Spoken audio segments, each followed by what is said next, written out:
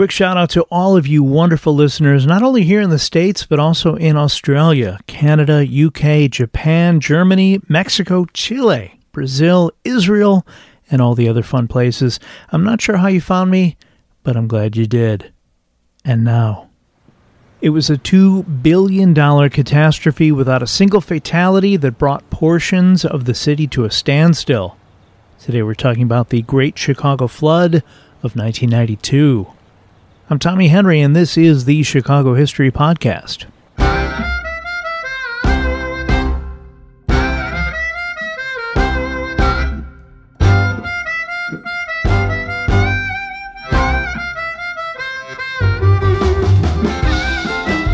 We're coming up on the 30th anniversary of this bonkers event in Chicago's history, one that I remember well, so let's dig into it.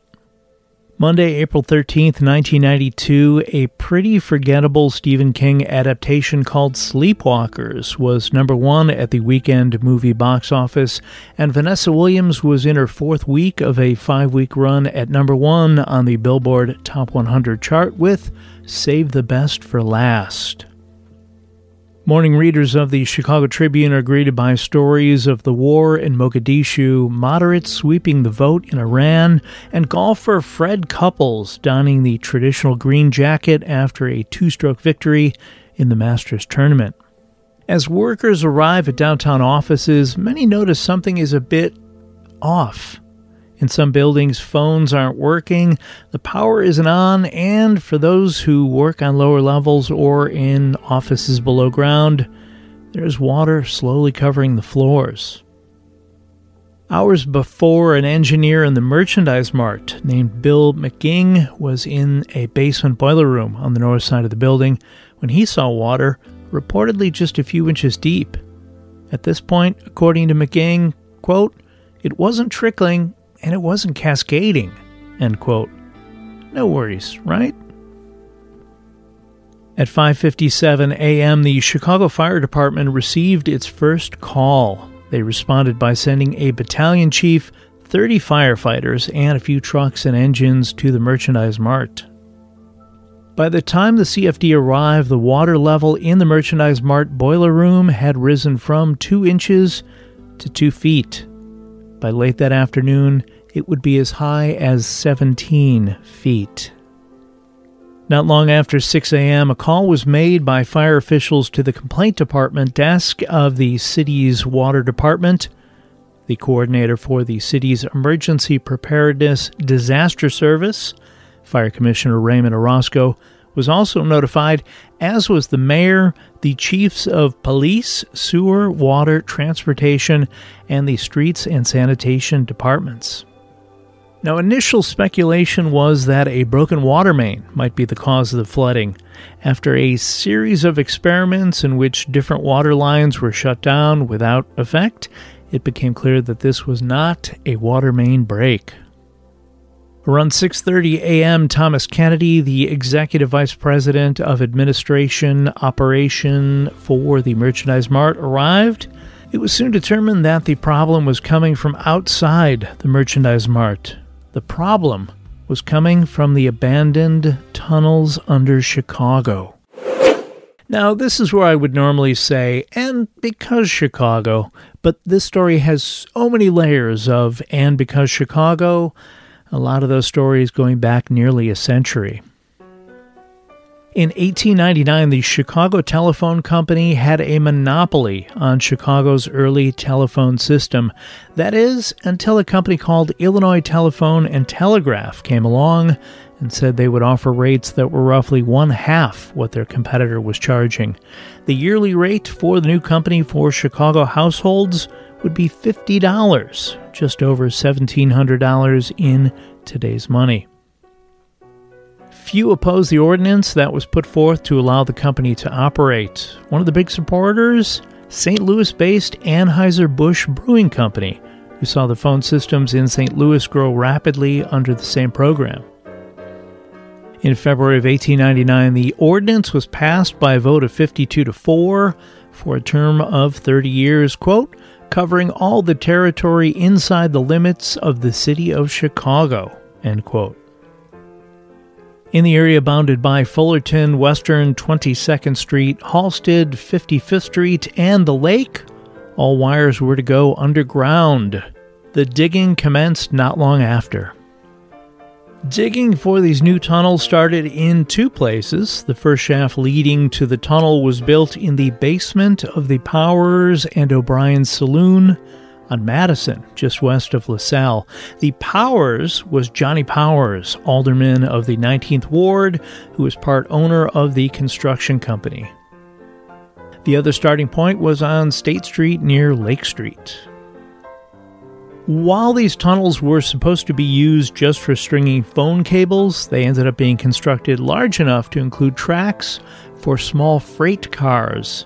This would later come as a surprise to the mayor and to other local aldermen. When the city discovered what was going on below, construction was halted, but because Chicago, payoffs were allegedly made, insert gasp here, and tunneling started anew. In 1904, the Illinois Telephone and Telegraph Company sold all of its property, including the tunnel license, to the Illinois Tunnel Company. A lot of these same names were part of both companies, so I'm sure this was a pretty shifty deal. By 1906, freight and coal was being moved onto the city, which, based on the congestion at street level, probably wasn't such a bad thing. As of 1909, there were nearly 60 miles of networked tracks in the tunnels. The tunnels, on average 7.5 feet tall and 6 3/4 feet wide, ran roughly 33 feet below the street level. 250 engines guided 2,500 freight cars, an average of 10 miles per hour. The standard freight car was 44 inches high, 48 inches wide, and 10.5 feet long. The longest straight length of track was 2.5 miles, running under State Street from Illinois Street on the north to 17th Street on the south. The tunnels, which stayed around 55 degrees all year round, employed 600 men. The greatest number of freight cars in use was 3,244, which occurred in 1927, and the greatest number of electric locomotives in use was 149 in 1928 and 1929. The tunnels remained in operation for the next 50 years with a few changes. The underground subway system built in the 1940s dissected some of the tunnels, and advances in transportation above ground made the tunnels pretty obsolete. The final freight train ran in the tunnels in March of 1959. Oh, one more thing on the tunnels. In February of 1968, as the city prepared for the upcoming Democratic National Convention, Cook County Sheriff Joseph I. Woods planned to create a riot control unit of 1,000 volunteers between the ages of 21 and 45. When asked what he would do if several thousand persons were arrested during protests, Woods said the detainees could be held in places such as the yard of the county jail, the Grant Park underground garages, Soldier Field, or even the abandoned tunnels beneath the loop. Bonkers. Thanks for joining me for Tunnel Talk. Back to 1992. A small whirlpool is noticed in the Chicago River near the old Kinsey Street Bridge. Authorities and engineers determined there was a hole in one of the old tunnels near the bridge, and water from the Chicago River was flooding into the network of tunnels, now just 47 miles in length, that had gone unused for the most part for over 30 years. These tunnels were not made to carry water, and the water that was filling the tunnels had nowhere to go but to spill out into the underground levels of downtown buildings. Within an hour of the Merchandise Mart call about flooding, 5 more buildings reported water. In the second hour, 4 more calls came in. Between 7 a.m. and 8 a.m., city officials learned that City Hall and Marshall Fields were flooding. By 9 a.m., 11 feet of water filled the lowest of City Hall's 3 basement levels. Toilets and water fountains stopped working. City Hall was ordered evacuated, as were other area buildings. At 10 a.m., Mayor Richard M. Daley began a press conference by letting out a deep breath and saying, "What a day." Water continued to pour into the tunnel. Levels in basements were rising at 2 feet an hour. Fire Commissioner Orozco had already initiated the first phase of evacuation from Washington to Adams and Dearborn to Michigan. Commuters continued to arrive by train from the suburbs, unaware of the chaos downtown. Workers at the county building hauled vital records pertaining to births, marriages, and deaths, some more than a century old, from the basement. At certain points of the day, parts of City Hall were under nearly 30 feet of river water. By 11 a.m., the second phase of the city's evacuation plan had begun, from the Chicago River south to Taylor Street and from Canal east to Michigan Avenue.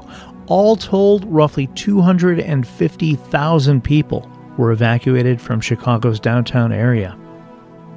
Engineers and city officials crowded the bank of the river near the leak, trying to find out just how to plug the hole. They didn't know how big the hole was. Spoiler alert, at this point it was about as big as a car, and they couldn't send divers into the murky water for fear they'd get sucked into the tunnel. Mayor Daley brought in John Kenney, whose construction company helped build one of the earliest subway stations at Clark and Division. Kenney got to work trying to find a solution. He also became the go-to guy to explain the efforts to plug the hole to the press. His calm, reassuring demeanor would later help get him the nickname Flood Stud.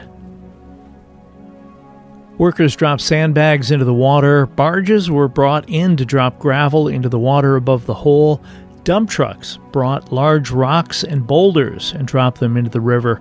I recall mattresses being dropped into the water. Not a good look for a city.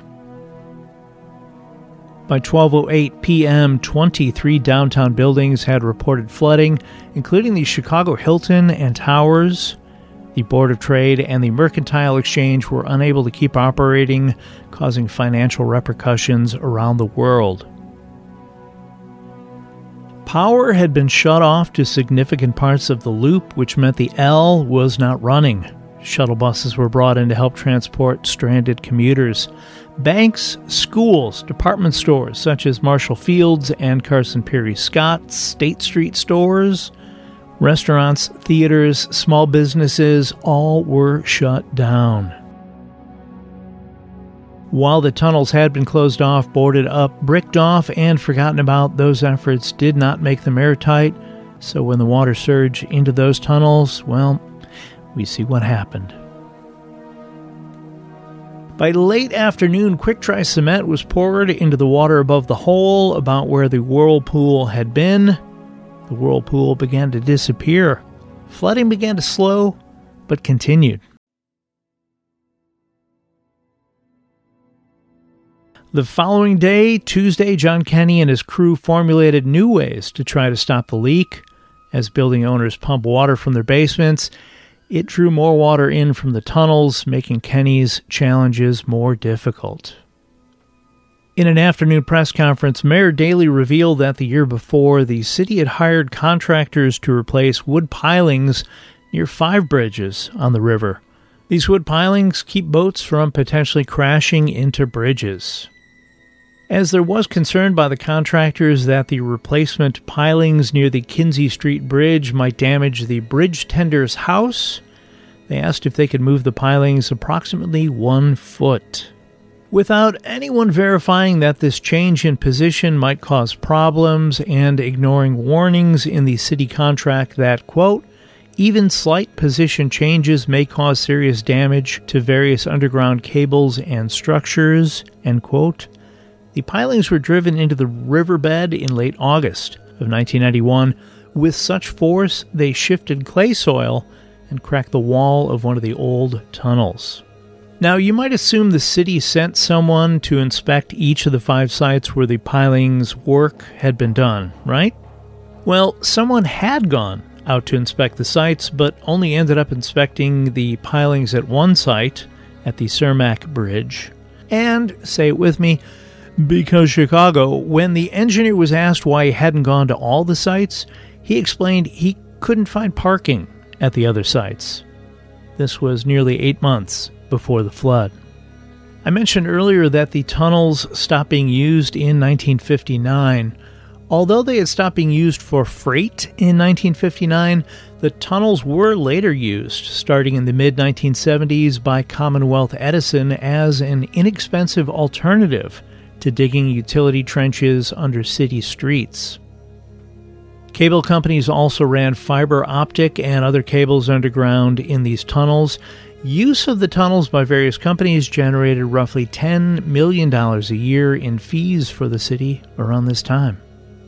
In January of 1992, a cable company inspector in the tunnels discovered a leak in the ceiling of the tunnel near the Kinzie Street Bridge and videotaped the damage and resulting water coming in, later notifying city officials. City officials immediately jumped into action, rectifying the situation with, well, I wouldn't have this episode if that really happened. What actually happened was they sent a guy down to take pictures, and pre-digital cameras, that guy had to send his film to the local OSCO to get processed, which took a week to get back. 12 days before the flood, city engineers met to discuss whether the crack could be fixed. They estimated it would cost about $10,000. The Transportation Department got 3 estimates to fix the cracked tunnel, and all 3 were right around $75,000. Certainly more than the $10,000 the city thought it would cost, but if all 3 were in the same ballpark, surely you'd accept one bid and get the process moving, right? Nope. Commissioner John LaPlante, 52, who had worked for the city for 30 years, thought they should get a few more estimates. 2 more were scheduled for April 14th, 2 days after the flood.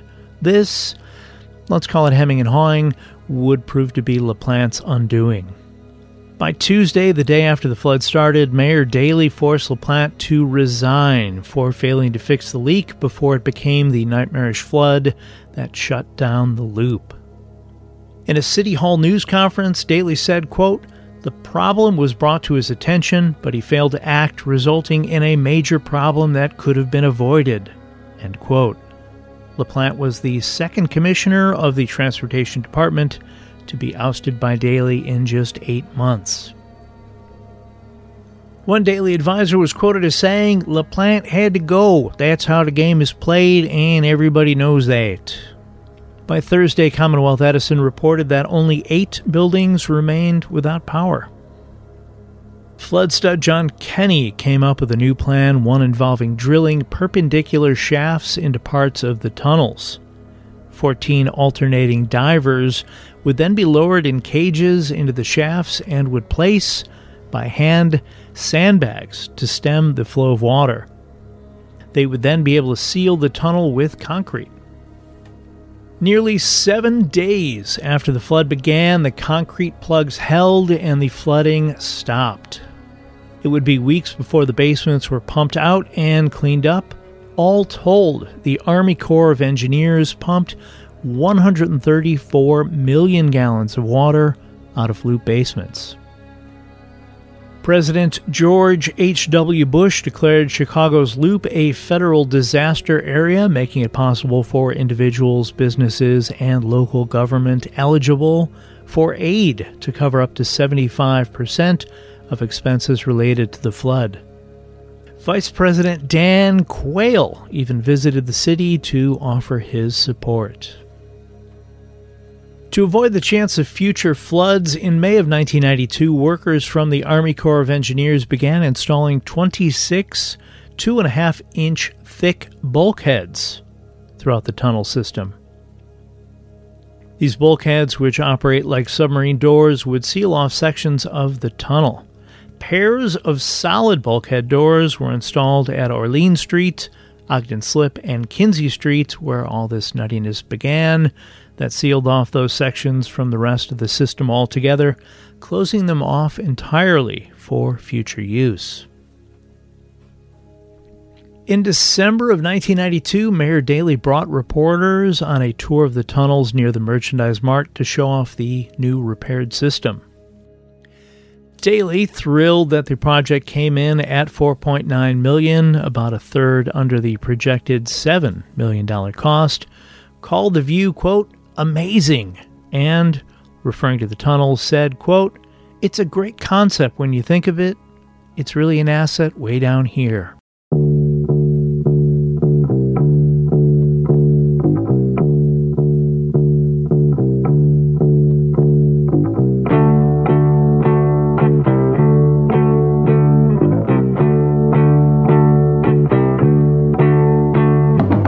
Thanks for listening to today's episode about the Great Chicago Flood of 1992. This episode was written, recorded, edited, and catered by me, Tommy Henry.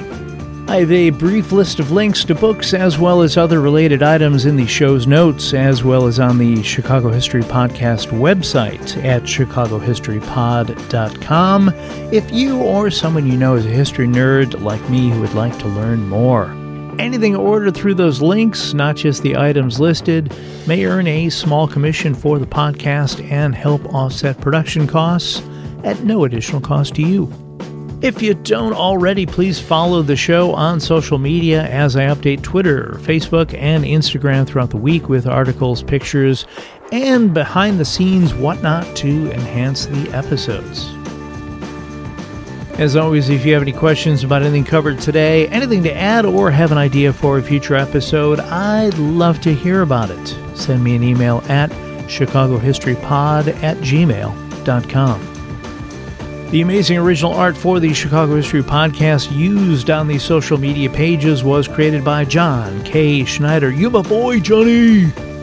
He can be found at AngelEyesArtJKS on Instagram or via email at angeleyesart.jks@gmail.com. I will be back soon with more stories from Chicago's history. Until then, get out and explore when possible.